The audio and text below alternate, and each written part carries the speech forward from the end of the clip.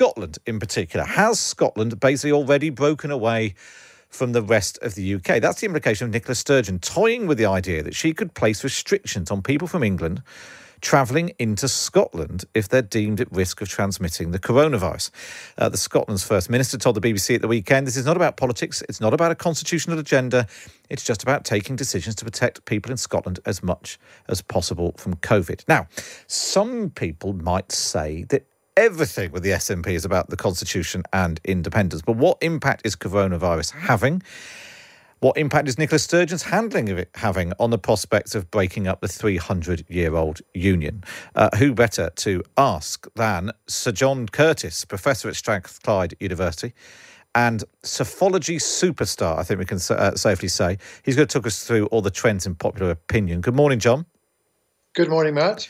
We've also got Alex Massie, a columnist for The Times and Sunday Times, and Scotland editor for The Spectator. Good morning, Alex. Good morning, Matt. And Angela Haggerty is also a Scotland-based journalist. Good morning, Angela. Good morning. Welcome along. So let's start with you, John.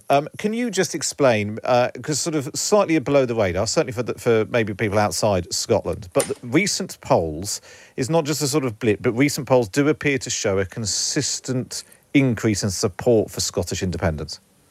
That's correct. It's really a two-part story, Matt.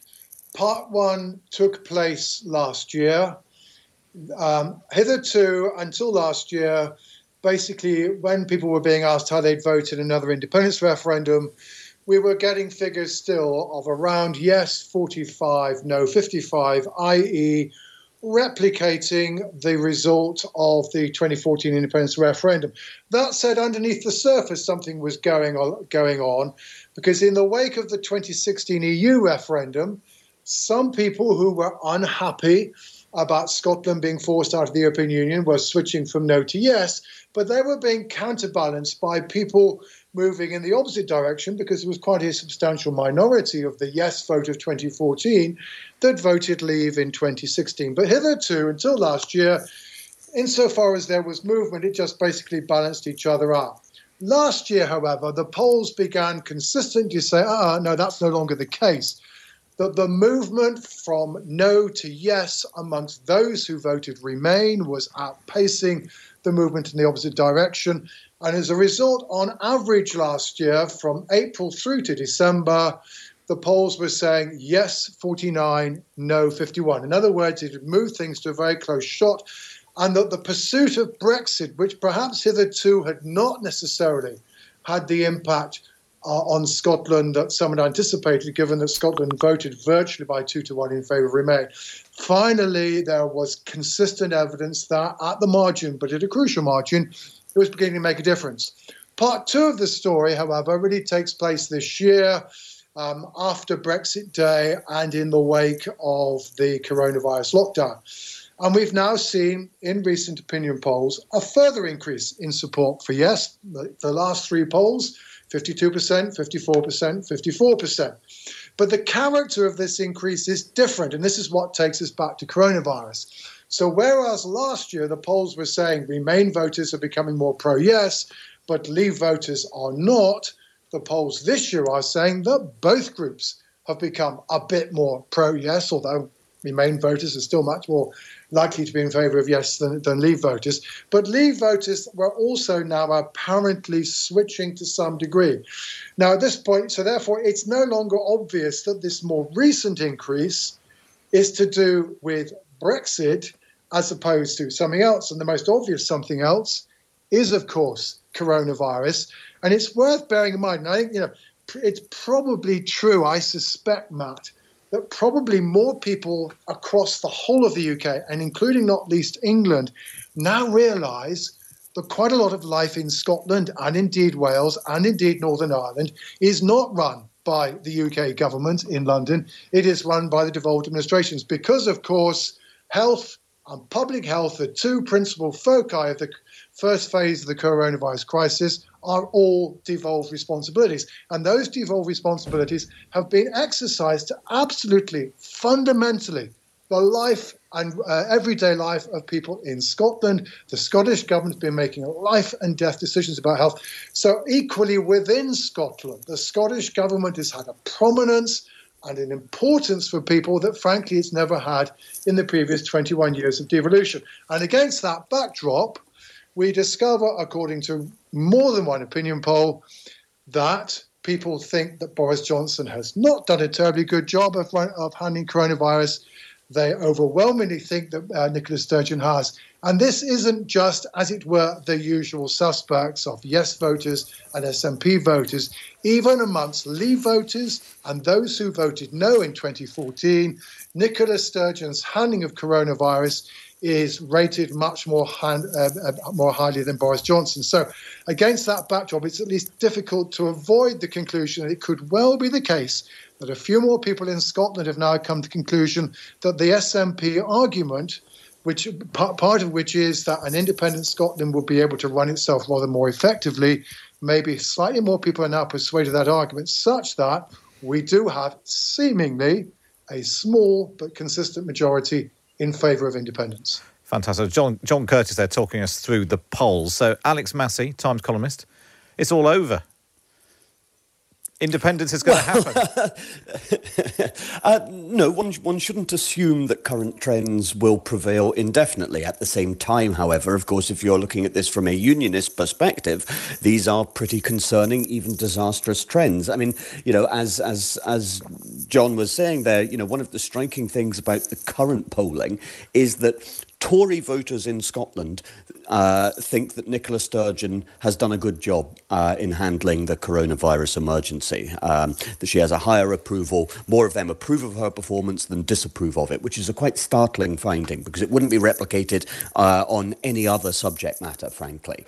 And one of the odd aspects of this is that if you look at, infection rates, death rates, until very recently and so on, there has been very little difference between the reality of COVID-19 in Scotland and the reality of it in England and elsewhere in the United Kingdom.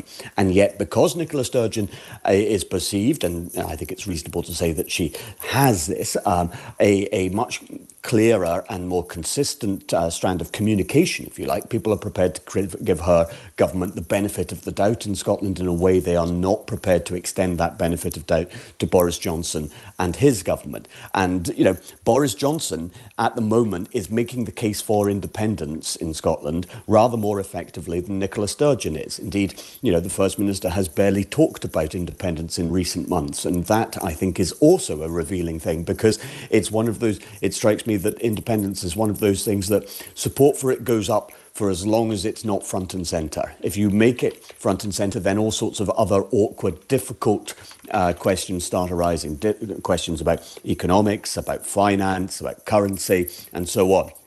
The problem for unionists is that if at any point in the future there is to be another independence referendum, and that isn't certain, and it isn't inevitable, the problem for unionists, I think, is that if it's a battle fought on identity and culture, then they are on the losing end of that argument. And I think that just as Brexit showed that sovereignty, if you like, was more important than economics, then if that was true for Brexit, I suspect it is also and increasingly true for the question of Scottish independence. And that, again, is reflected in the opinion polling, perhaps, where you see, more than 60% of voters under 34, under 35, a majority of voters under 50 say that at least as an abstract matter, at least as a hypothetical matter, they now favour independence. And while demographics aren't destiny, they are also non-trivial.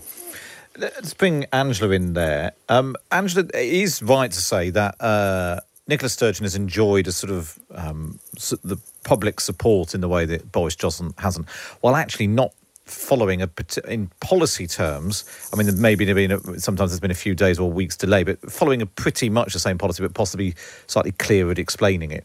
But how can being the competent face of a health crisis translate into Scottish independence, if you see what I mean? Because Alex is right that if you go into an independence referendum, there then start being questions about the pound and the Queen, and I remember there was a lot of debate last time about whether or not CBeebies would still be seen in Scotland, and all of those questions open up, rather than whether or not Nicola Sturgeon as a person was quite good fronting up the coronavirus crisis.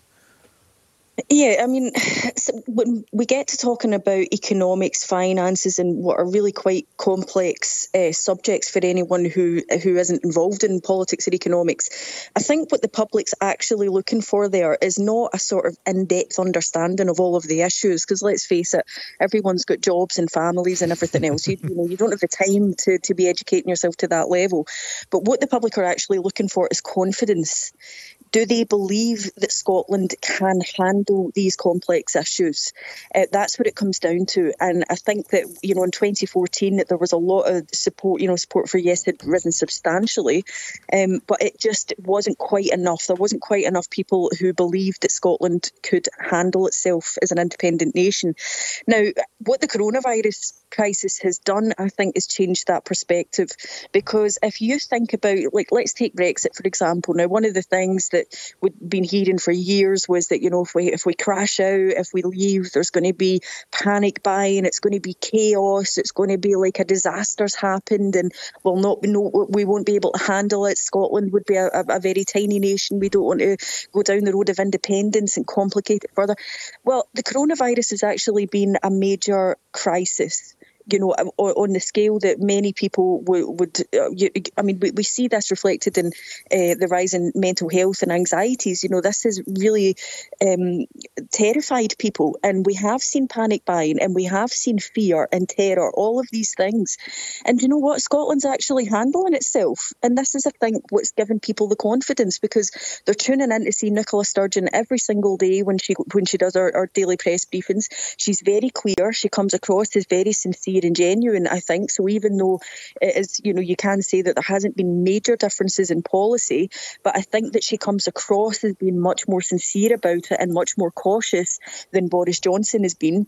And as we've seen, the figures in Scotland have been going in the right direction. People are feeling a bit more confident about being able to go back out and take part in some sort of normal life again, or as close as they can get to it.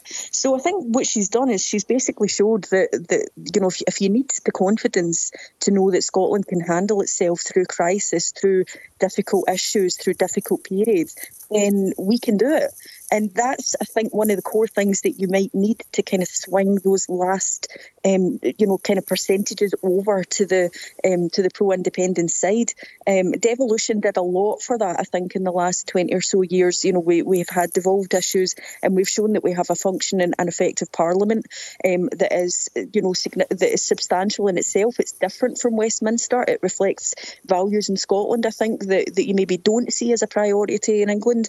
And so I think that actually has laid the groundwork, and something as huge as coronavirus coming along. And I don't think Nicola Sturgeon would necessarily be happy that something as devastating as coronavirus might be the catalyst for independence, but it certainly seems to be one of the things that's pushing people towards it now. I suppose it's one of those things where you could Matt, if I could just... Yeah, sorry, go on, Alex.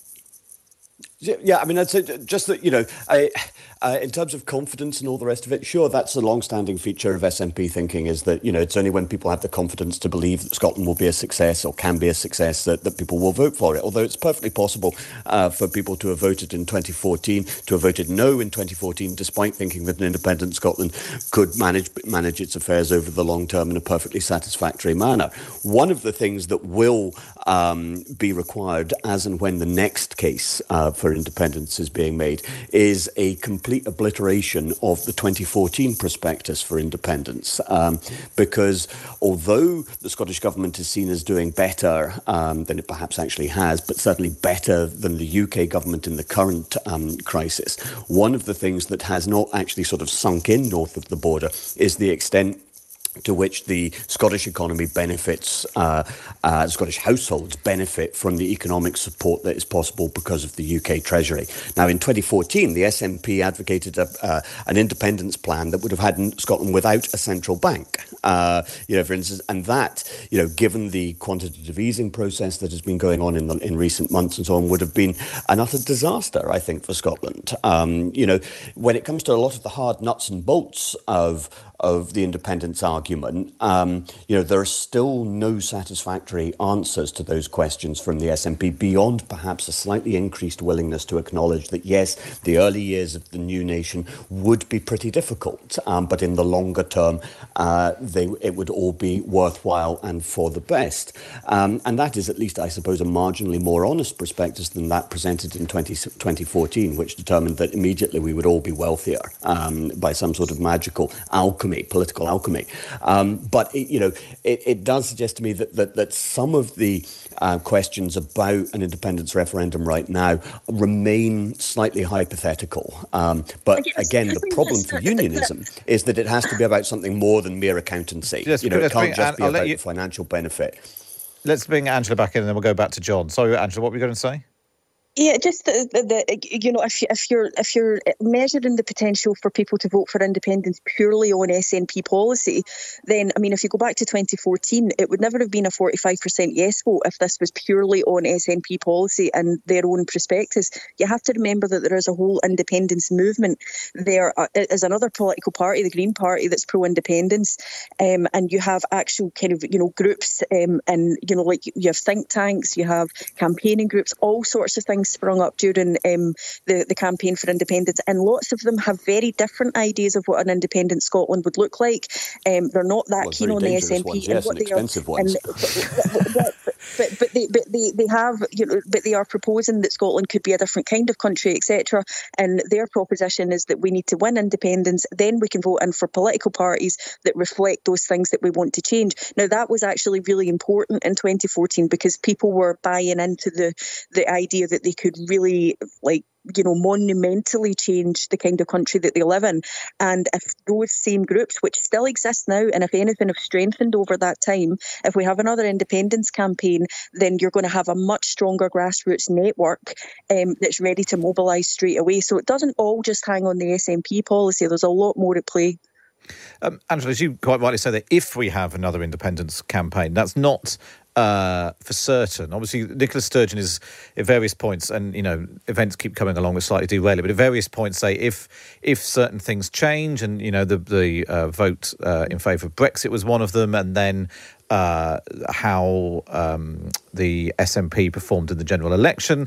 We've also got Holyrood elections coming up next year, and it seems a fair assumption that if the SNP do very well in that, then they'll demand another referendum. But it seems the Westminster Parliament, Boris Johnson, will just keep rejecting it. John Curtice, let's just bring you back in. What's the current state of play of how the SNP are doing in the polls and how that might play out in the Holyrood elections next year? The polls have been putting the SNP at around the 50% mark, both for Westminster and Holyrood, really since the beginning of this year. And indeed, the most recent poll, 50% on the regional vote, 55% on the constituency vote for Holyrood, which translates into a quite substantial double-figure overall majority for the SNP alone. So I think the problem that the UK government potentially faces, now, of course, Alex is quite right. There's a lot of water to flow under a lot of bridges between now and next May when the election is due to be held. But if we get anything like that kind of result, and if we assume that unlike in 2016, the last Scottish Parliament election, the SNP comes out unambiguously in favour of saying, we want to have another independence referendum. The simple question that will face the UK government is, well, OK, back in 2011, David Cameron, a Conservative Prime Minister, accepted that because the SNP have an overall majority in the Holyrood Parliament, they have the moral right to hold a referendum. The question that will face Boris Johnson is, why does the same argument not follow? Now, of course, what is true? The Conservative Party repeatedly says, but the SNP said this was a once-in-a-generation event. And it's quite reasonable to point out that the SNP might have changed their minds. The problem is, however, is that if the Scottish public decide to give an SNP who have put another referendum in their manifesto, then the public may have said, well, I'm terribly sorry, Prime Minister, but we have changed our minds. So, yeah, it could end up happening. It's something that the UK government cannot ignore. Just finally then, we've been talking this morning about what politics might look like in 4 years' time. Will Scotland still be part of the UK in 4 years? Alex? I'd say that's probably about a 50-50 proposition at the moment. That's a cop-out of an answer. The UK answer. government will say no, and that will buy it some time. But no is not a long-term nor a viable strategy for the long term in terms of the United Kingdom's survival. Very good. And the longer Boris Johnson is in Downing Street, the less likely the UK is to survive. We've got about 30 seconds before the news. Angela Haggerty, in 4 years, will Scotland still be in the EU? In the UK? Well, after the referendum in 2014, I predicted that I thought Scotland would be independent within 5 to 10 years, so I'm going to stick to that. So you're still there. You're still your 10-year window still gives you a possibility. Yeah. Finally, John Curtice, will Scotland still be in the UK in 4 years? The crucial point, Matt, is that that whether or not Scotland will be in the Union in the next 4 years is now less certain than that it ever has been in the past. Which is why it's so fascinating and good to catch up on it. That was John Curtice there, Professor at Strathclyde University. Angela Haggerty is a Scottish-based journalist, and Alex Massie is a columnist for The Times and The Sunday Times. Coming